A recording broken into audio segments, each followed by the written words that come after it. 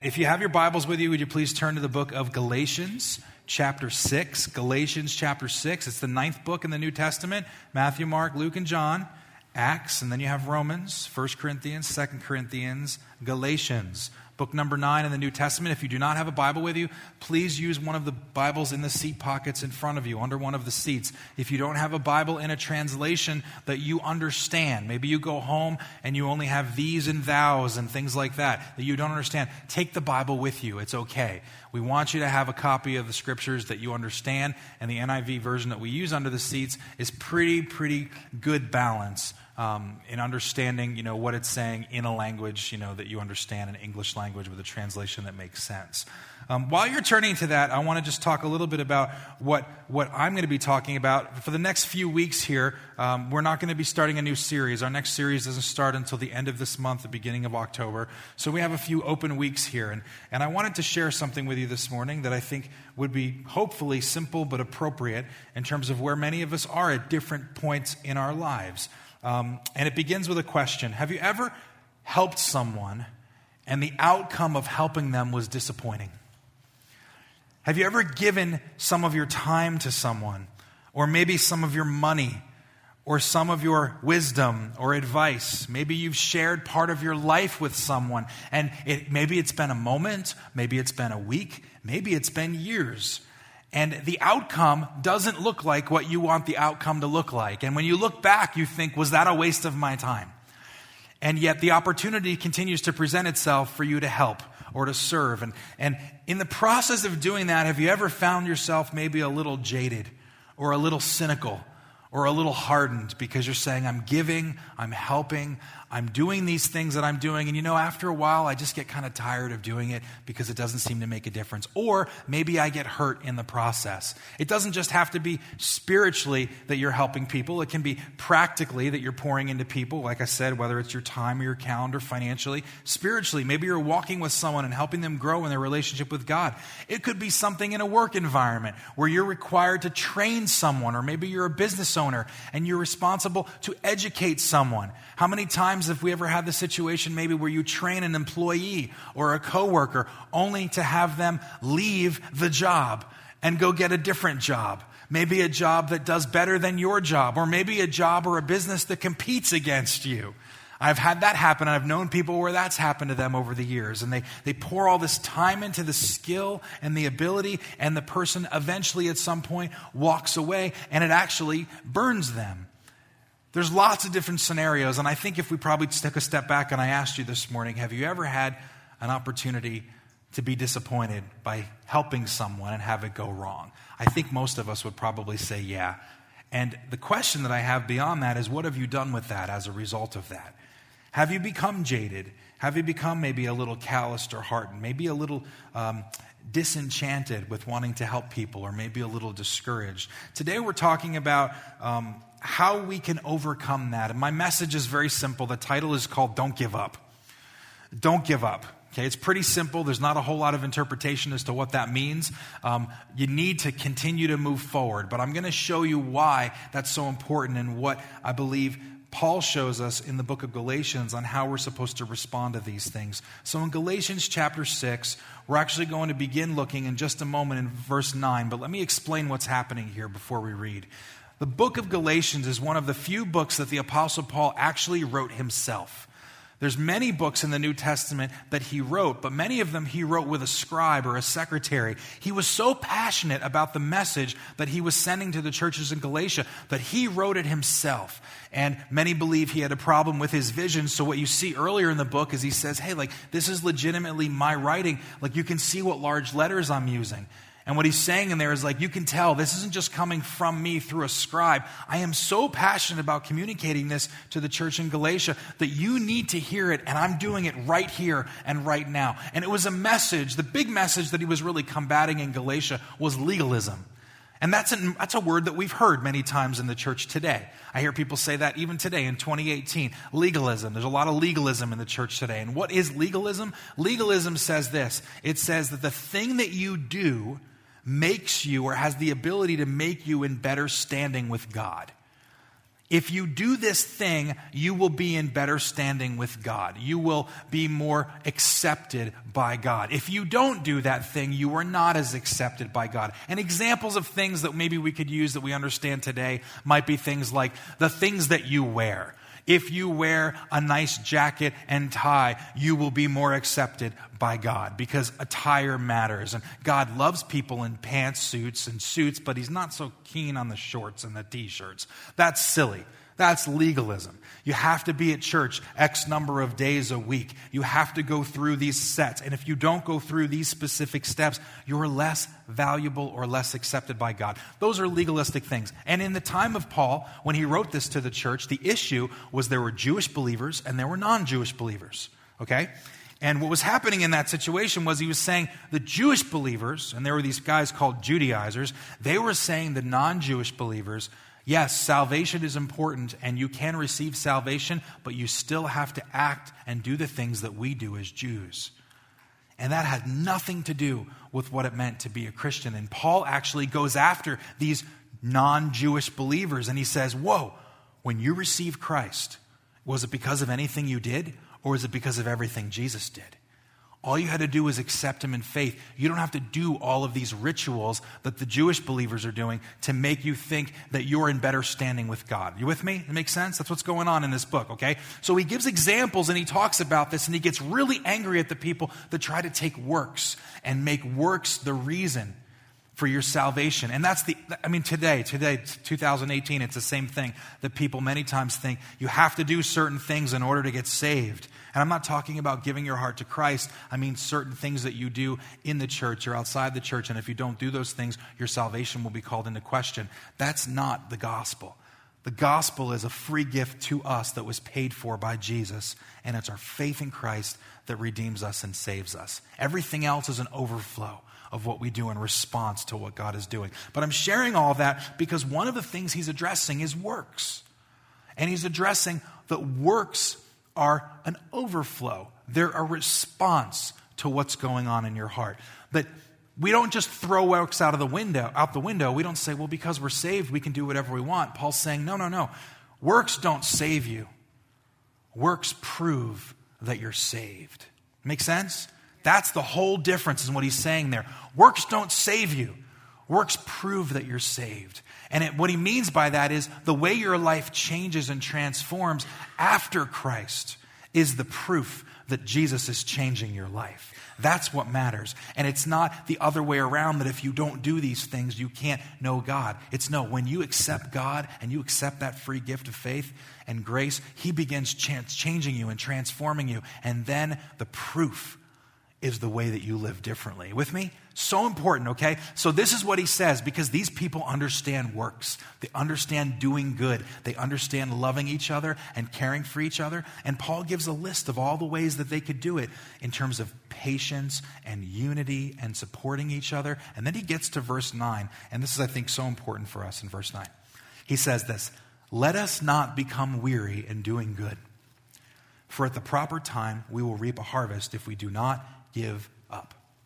Therefore, as we have opportunity, let us do good to all people, especially to those who belong to the family of believers." Now, the contemporary English version says this, words this way in verse 9. It says, "Don't get tired of helping others. You will be rewarded when the time is right if you don't give up." And I'm sharing that this morning. Again, the message title is Don't Give Up. And I'm sharing that this morning with you because I think as people, it's not about Christians or non-Christians, but as humans, we can tend to become discouraged sometimes as we do the same things. We can tend to become a little cynical. We can give our time or our efforts or our wisdom, our knowledge. We can share our lives with people. We can help, and it seems like the need always outweighs the ability to meet it. It seems like that. In fact, there are industries in our world, in our country, that if you go talk to them, they will tell you that. Go talk to any of the social industries like social work people or child protective services or people that are involved in those difficult worlds and say, do you always have a need for more people to help? And what will they tell you? Unequivocally, they'll tell you absolutely the need far outweighs our ability to do anything with it. So we do what we can with what we have, but there's always a greater need than there are people. Sounds a little bit about what Jesus said regarding eternity, where the harvest is great, but the workers are few. It's kind of the same thing in a different way. But this is reality that we live in, and it doesn't matter what area of life that you're in, there's always going to be someone that needs help. There's always going to be someone that needs encouragement. We live in a broken world, and there's more of that going on than there are people to meet that need. And if we're not careful, we can become discouraged or distraught, and cynicism and skepticism sets in, and then we walk away from it or harden our hearts, and we cross our arms and we don't want to get involved, especially if we've been hurt. I'm sure we could tell stories of that this morning, but we won't, because you'll walk out of here feeling discouraged, and we don't want that to happen. But I bet we could sit around and go, here's an example of something that I have done consistently to help this person, or I remember doing this over the years, and you know what, after a while I said, what's the point? And I just become a little skeptic about what's going on. All of us have stories like that in some way. What I want to do this morning, though, is I want to challenge you to say, how do you beat weariness? How do you overlook the weariness so that you don't rest in weariness, that you don't become skeptical or cynical and fold your arms and say, I'm not going to help anymore. I'm not doing these things. I'm going to walk the way that I want to walk for me. I want to pursue what I want to pursue for me, and I'm not going down that path anymore. God, I love you, but I'm not helping anymore. Because that's a dangerous place for us to be. Super dangerous. And I'll explain it to you. And there's two things that I want to show you how we need to focus on in order to avoid becoming weary.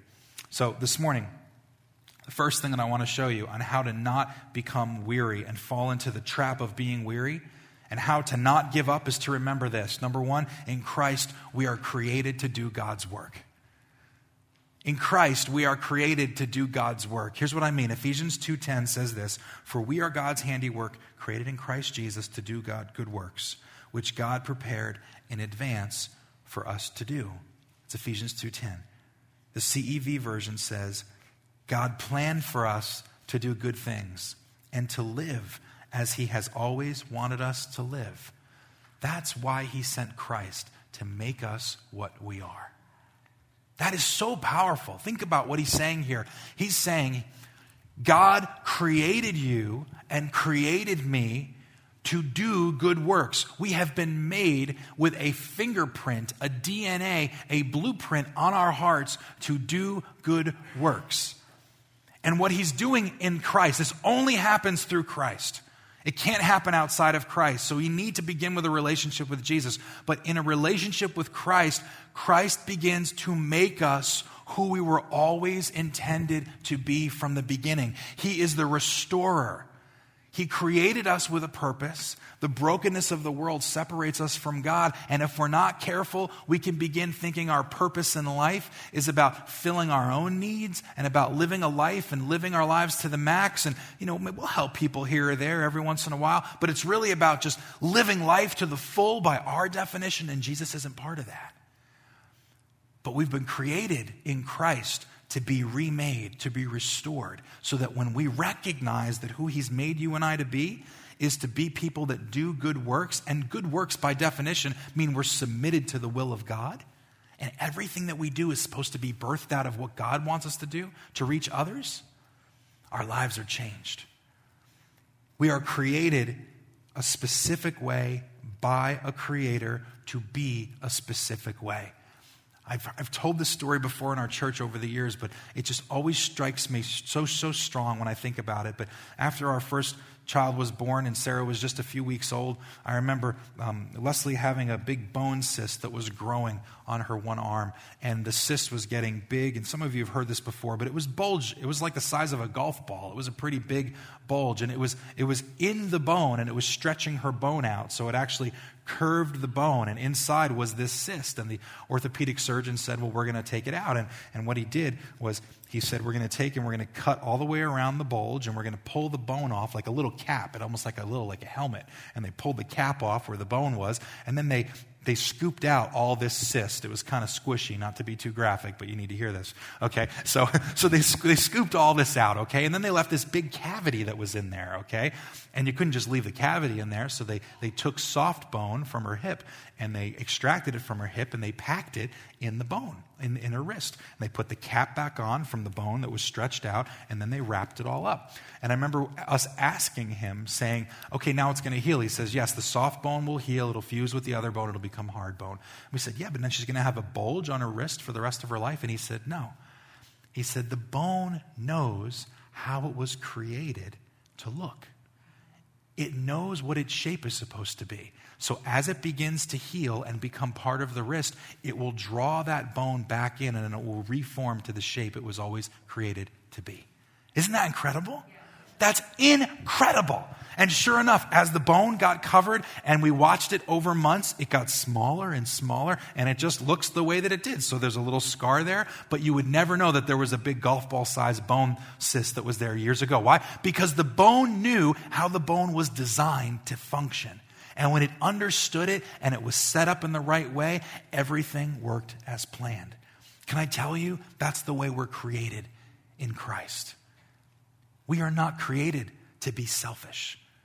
Yes, we're born into sin, but we are not created to be selfish. The brokenness in the sinful world we live in makes us selfish. And all of us that have ever been a child or knows little children, or maybe you see a child in a store, especially the children in the store around Christmas, that's a great time. When kids want to just melt down and do their thing, you know what I'm talking about? I love using that example because everyone in the room is like, been there, done that. You know, that's the way it is. Selfishness is not something that we have to instill in anyone. They just have it.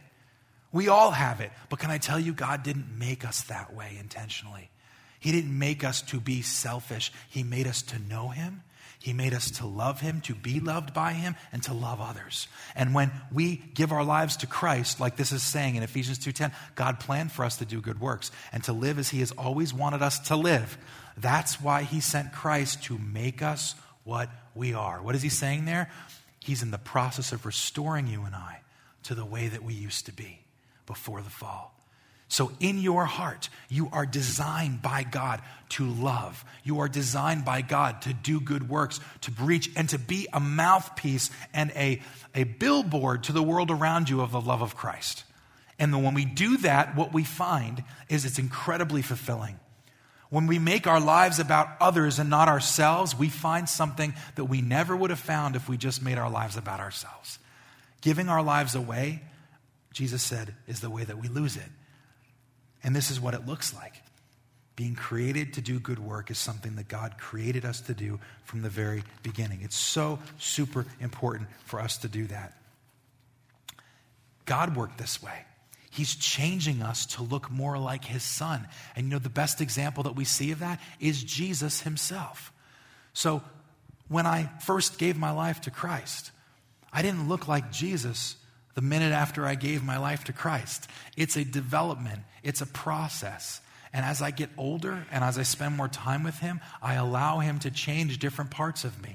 The same way we see our own children or maybe ourselves. When a baby is little, I love that. When children are little, and you know, we try sometimes, but when kids are really, really little, especially when they're like 2 days old, do you think he looks like his mom or his dad? It looks like a prune. I don't know what he looks like. Oh, I think he has his grandfather's nose. I don't know what his grandfather looks like. People invent things because they want to see who they resemble. Now, sometimes they absolutely do. Don't get me wrong. You know, I mean, we saw this just yesterday. I was like, okay, there were times. Do you think he looks like Pastor Nick? Do you think she looks like Nick? Do you think she looks like Georgia? Who do you think? I think. Yeah, it doesn't look like me because my hair. No, anyway, so I'm just looking. We want to see things and we want to see the resemblances. This is when you really see the resemblances, right? What happens? When they what? Grow up. You start to see the facial expressions. You start to see the little quirks. You start to see the body types that are the same, right? And the more they mature, the more they look like who? Their parents. And you see that over and over again. This is how it works with Christ. He made us a specific way. And the more you mature and the more you walk in your relationship with Christ, the more you will look like Jesus. And what does Jesus look like? John 6:38 through 39. Look, I didn't come from heaven to do what I want. I didn't come from heaven to do what I want. I came to do what the Father wants me to do. He sent me, and he wants to make certain that none of the ones he has given me will be lost. Instead, he wants me to raise them to life on the last day. Jesus didn't come for himself. Jesus came to earth for you and for me. He came to do the work of the Father so that you and I could know God. And what are we in the process of becoming as we've given our lives to Christ? More like Christ. Make sense? This is how it works. I didn't come from heaven to do what I want. So what does it mean? It means on this planet, on this earth, we do not exist for ourselves. We do not exist for our own well-being. We do not exist to just live large and do what we want to do. When we were coming back from Cleveland yesterday, we were driving into Pennsylvania. You know what the motto of Pennsylvania is? They have this sign, welcome to Pennsylvania. They have this thing underneath the signs now. You know what it says? It says, welcome to Pennsylvania. Pursue your happiness. Pursue your happiness. I'm like, dumbest thing I've ever seen. I was thinking that. I'm like, second time I saw it, I'm like, that's stupid. Pursue your happiness. Now, don't get me wrong. People come from other places of the world to the United States to pursue their dreams, right? I mean, this is a free country. We can do things in this world, in this country, no other place in the history of the world could do, and we are incredibly blessed to do that. Pursue your happiness. And I look at that and I go, my flesh says yes to that. And my spirit says, is that true? Is that how I'm supposed to live? Because if my definition of happiness is everything that my body and my flesh wants, I'm not going to live for God, I'm going to live for me. What does it look like to pursue our happiness from God's view? It's first to put him in the priority seat of our lives, to say, I didn't come here for me. I exist to know God, and then I exist to give my life to him. And in the process of doing that, he gives us joy. He gives us peace. It doesn't mean that we have to, sell everything we have and walk around, with torn clothes and, and beg for food. This is silly. People believe those kinds of things. No, it's just everything in my life is supposed to first begin with God as the first connection. Seek first the kingdom of God, Matthew 6:33 says, and all these things will be added unto you. He is number one in my life. He should be. He should be number one in every believer's life. Every individual is created. If you don't know Jesus and you're listening to this morning, your first priority in life is to know God. Must be. And from knowing him, everything else falls into place. I didn't come from heaven to do what I want. No, I came to do what the Father wants me to do. He sent me, Jesus says, and he wants to make certain that none of the ones he has given to me will be lost. Instead, he wants me to raise them to life on the last day. This is why it's so important for you and I to know that when we reprioritize our lives and we recognize that our main priority in life is not what we want, but it's what God wants through us, there's a completely different type of response that comes from that. Joy, peace, contentment, those kinds of things come by dying to our own needs and wants, in a manner of speaking, and letting him open the doors of options to bless other people, to love other people, and to help other people see what we have. In fact, it's the way that we love others that proves that our faith is real. Scripture's very clear about that. The way that we love others is the proof that the gospel is real. If we are self-centered and about building our own little kingdoms and worlds and don't have time to make our priorities about others, all we're saying is that Jesus died so that I could be me. And that's not true. He died so that I could become like him. He died so that you could become like him and that you could know the Father forever. And that's a great calling. Sometimes in our flesh, in our human, we look at that and go, man, that sounds boring and that sounds dry and I don't want to just give my life. I want to pursue my happiness, I saw this meme years ago where people were saying, they say money doesn't buy happiness, but money buys jet skis, and I've never seen someone on a jet ski that wasn't happy.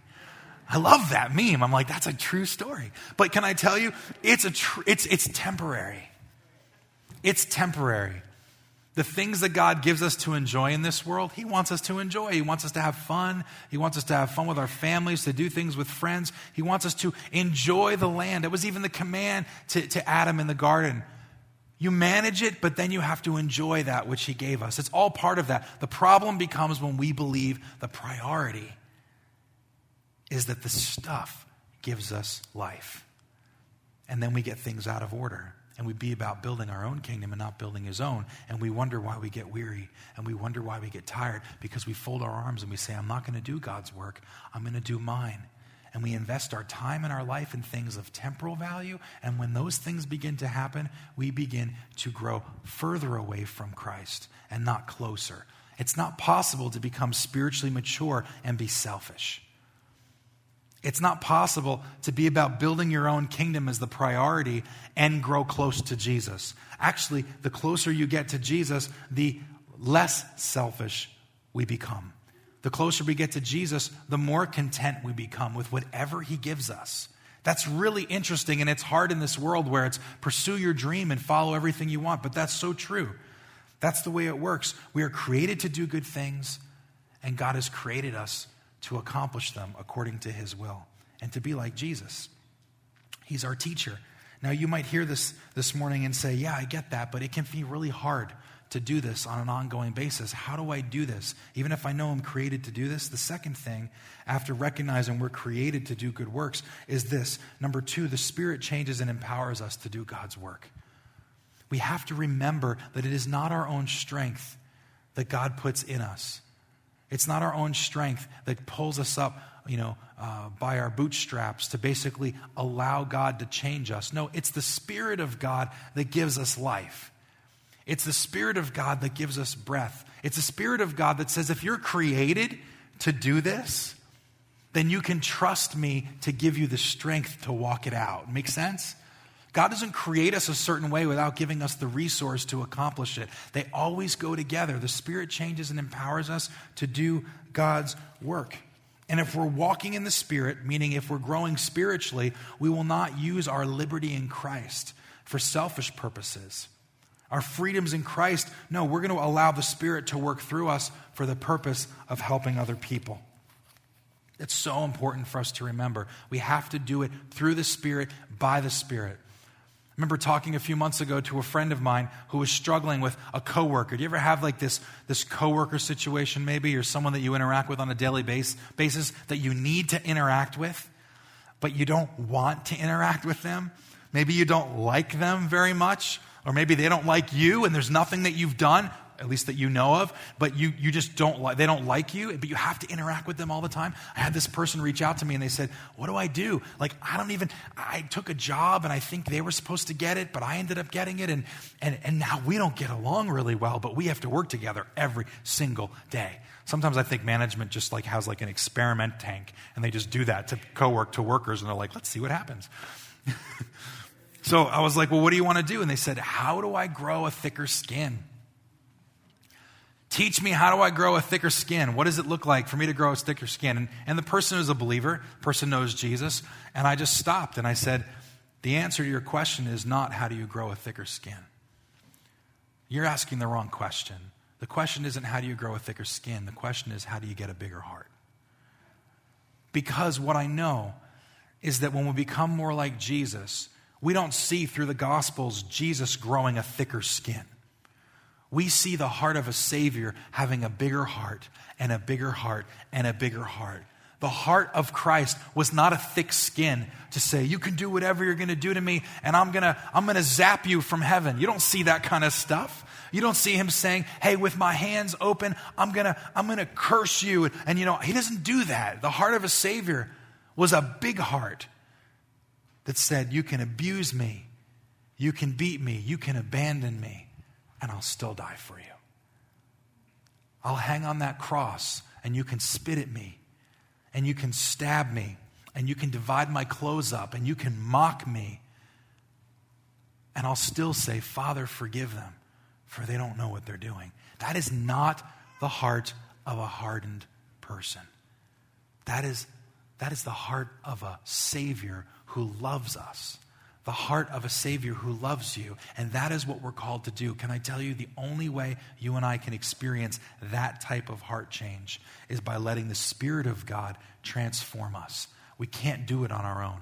We have to walk in step with the Spirit and allow him to change us so that when we see people on the surface that are salty, or people that we don't get along with, or situations that we don't have time for, or bank accounts that maybe look too small in our mind, but God's challenging us to bless someone. When we see these circumstances that God presents, we don't look at the surface, we look below the surface.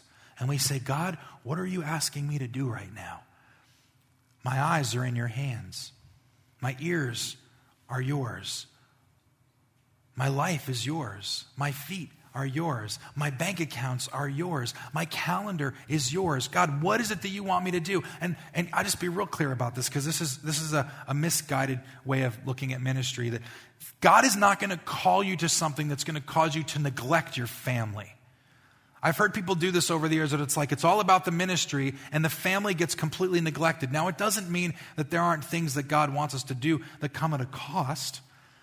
But abandoning your family for the sake of the ministry makes no sense whatsoever. When God calls us to be his hands and feet, he wants it to be something that we as a family do. He wants us to show our children and our grandchildren and our sisters and our brothers that there is life that you get by dying to yourself and letting the Spirit make you more like Jesus. So that as you walk it together, you realize a new way of living. And that new way only comes through life in the Spirit. The Apostle Paul says this in Romans 8, chapter 11. He says, but if the Spirit of him who raised Jesus from the dead dwells in you, he who raised Christ Jesus from the dead will also give life to your mortal bodies through his Spirit who dwells in you. I want to read that again if we can put that up. Romans 8:11. But if the Spirit of him who raised Jesus from the dead dwells in you. Stop just there for a second. What is he saying here? Paul's saying the Spirit of God resurrected Jesus from the dead. That's a pretty powerful thing, don't you think? If the Spirit who raised Jesus from the dead dwells in you, he who raised Christ, Jesus from the dead, will also give life to your mortal bodies through his Spirit. What is he saying? He's saying when we're tired, when we're weary, when we feel like quitting, when we ask God, maybe we just need a thicker skin, the Spirit that lives in you has the power to raise you up again. And when he raises you up, he won't give you a thicker skin, he'll give you a bigger heart. He won't cause you to just run away from things and unplug. He'll refresh you with new life. He'll give you the things that you need so that when you walk again tomorrow and you get up and you put your feet planted firm on the ground, he says, don't do this in your own strength. Do it in me. Spirit of God that raised Jesus from the dead, give life to me today so that I can be everything that you have called me to be, for I was created that way. If the worship team would come as we get ready to close this morning, I want to ask you today, do you feel like giving up? If you're here today and you've been doing good for the sake of that, and maybe it hasn't been recent, maybe it's been over months or years, and you've said, I've been continuing to try to be faithful. I've continued to do this, but I'm a little cynical right now, or maybe I've struggled, and I just feel like I'm tired, or I feel like I'm weary. And you know what the answer is, Pastor Paul? The answer is just, I need a break, so I need to unplug from everything. Or you know what I need? I just need a vacation. I need to walk away. And listen, I'm not going to discredit the fact that there are practical things that we need to do physically for our bodies so that we can rest. But if we think for a minute that physical rest only comes and really comes by getting away from it all, then we're fooling ourselves. Because I'm sure some of us can relate to the fact that there are times that we go away, and when we come back from our getaways and our vacations, we feel like we need vacations from our vacations. Why do I feel like I need a vacation from my vacation? I feel just as tired. It was fun, but I still feel tired deep in my heart. What is that about? Because true rest and true strength doesn't come by just changing our outward circumstances. It comes by walking in the power of the Spirit. He designed you and I to do good works, and he equips us through the power of the Spirit to wait on him, to surrender to him, and to be obedient. And can I tell you, there is no greater joy and there's no greater excitement in life that you can ever have in your life than being obedient to what God's asking you to do. I could share story after story of times when I've been tired and I've been weary and I just want to just go to bed and Lord, I need a reset button right now. It's been a long week. It's been a long day. It's been a long semester. It's been a long decade.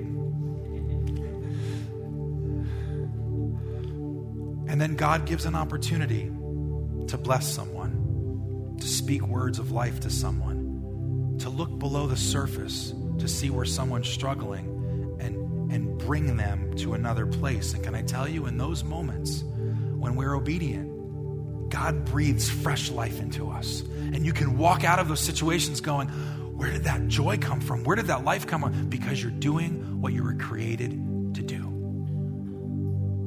Are you doing it? Don't give up. Recognize who you're created to be and let the Spirit change and empower you. Would you stand with us this morning? We're just going to take a few moments, and I'm going to ask you to just reflect a little bit today.